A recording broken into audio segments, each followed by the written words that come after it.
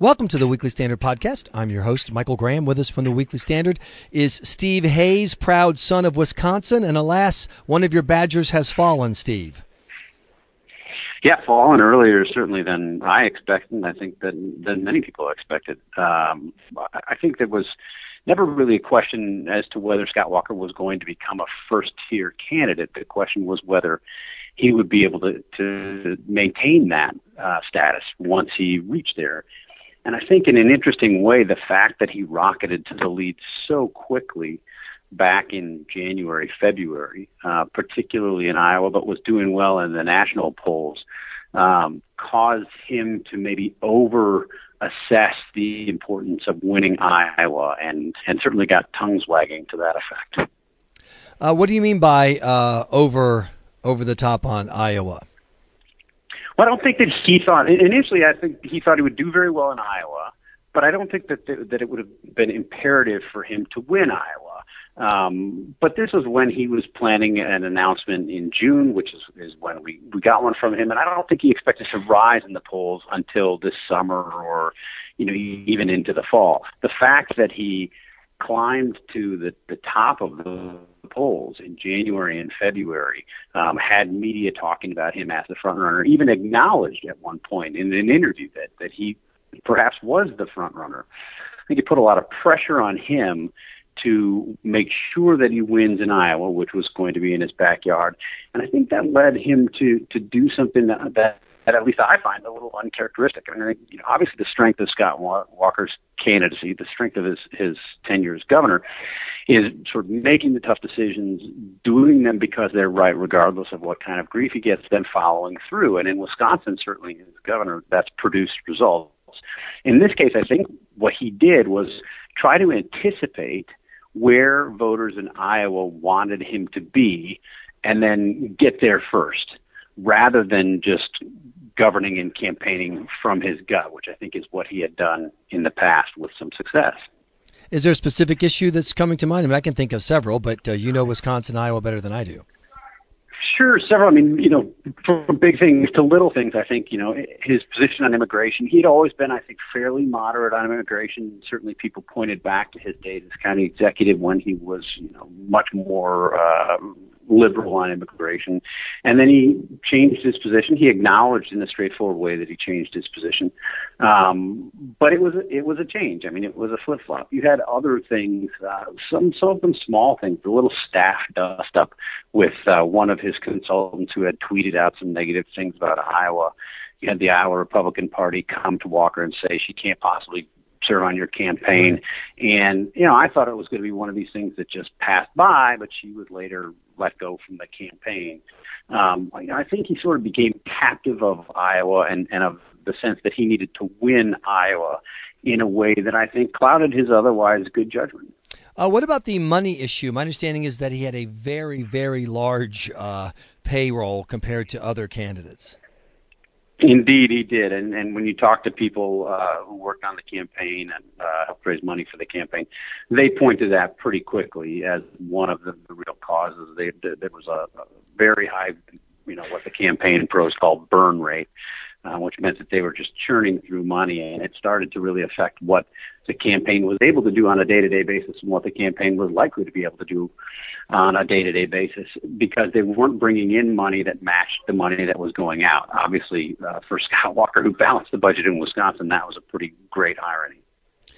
The debate performances, I mean, even the biggest Scott Walker fans, and I tended to lean that way, acknowledge that none of it, it's not that he had a fiasco, but at no point did you look at him and go, yeah, there's the guy I've been waiting for.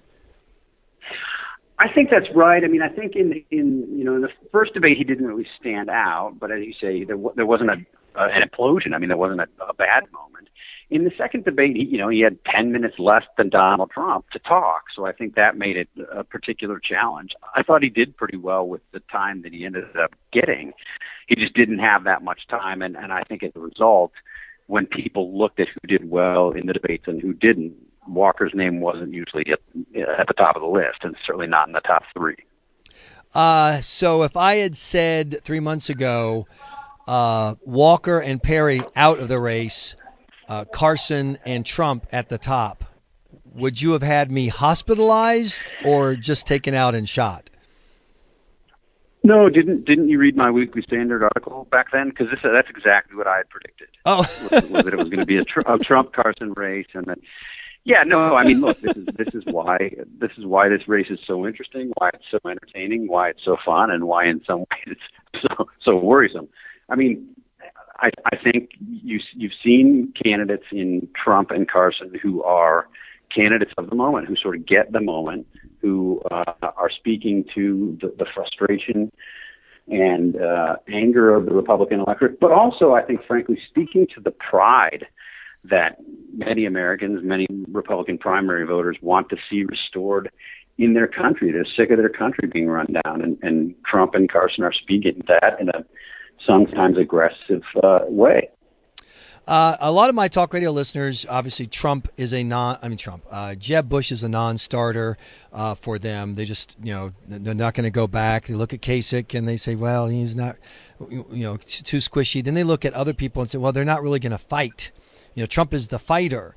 Is there a single candidate who can match both kind of traditional conservative policies and platforms with the demand of the base that we are going to have somebody who's going to get in there and scrap with Hillary November 2016?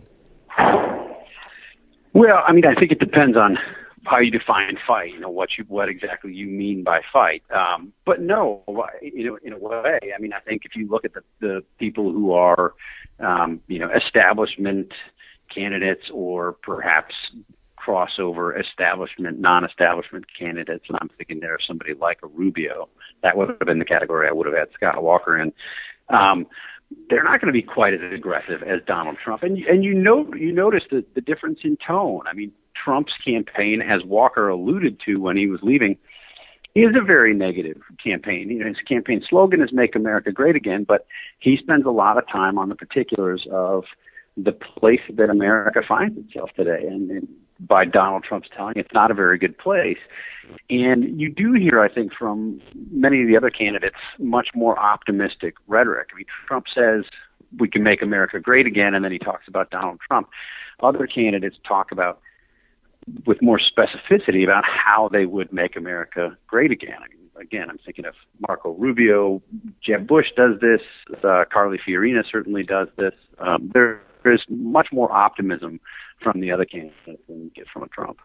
So speaking of Carly Fiorina, the reason this podcast sounds a little bit different is because you're actually hiding out in the back of a Carly Fiorina event to which you were not invited in Charleston, South Carolina. Fortunately, I used to live there, so I knew an escape route. I also know where you can get some shrimp and grits and homemade white lightning off James Island that I'll tell you about when we're done here.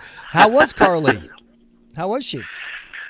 She was good. This was a national security forum. She was asked a question. She was asked a series of questions from a senior fellow at the Hudson Institute, Arthur Herman, on national security and foreign policy and America's role in the world. And I thought she handled the questions quite well. At one point, I think it was the second or third question, he asked her about China. And he cited the cyber attacks and talked about their aggression in South China Sea and said, what would you do? And she gave a 9-minute answer.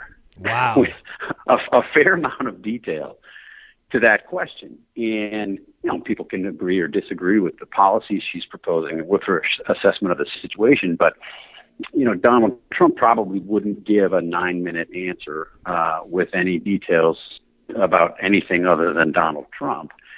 So it was certainly she won over the crowd. I was talking to some of the people who had gone there to see her. This was at the Citadel, and she had some fans there. It's fair to say. I think she'd won some converts to her candidacy and solidified support from those who came in sort of interested but not yet committed. I think she ends up leaving with several supporters. One last question for you to kind of tie all this together. So Scott Walker had the potential to be, I think, the kind of mainstream traditional Republican, conservative, but who kind of have a traditional resume, who I thought could kind of pull people, perhaps together. He's now gone. Trump is not interested in pulling people together. Ben Carson, it's just hard to see how he gets people who are looking for something like a traditional set of experiences to be president of the United States. Is Carly the one candidate left who can pull all the pieces together? And if she fails, and of course she could, and there could be something come out, or she could just have some bad performance. Is there somebody else who you think has all of the parts working? Well, certainly she can lay claim to a number of those different factions. Right. And there's no question that she would be, if you're talking about a fighter, to go back to your earlier question, she would be somebody who clearly is sort of primed for a fight. I mean, she makes a point of taking on Hillary Clinton. She's not at all backed down from Donald Trump, challenged him on several of the assertions, went out of her way a couple times in this national security forum to take a shot at him. So she could be a fighter. And it's clear that her conservatism brings with it more depth than one might expect from a person who's never been involved in campaign politics. I mean, it's clear that she spent some time thinking about this stuff and really trying to understand the players and the dynamics, whether you're talking about national security policy or you're talking about social issues or you're talking about economic issues. I mean, she clearly has studied this stuff.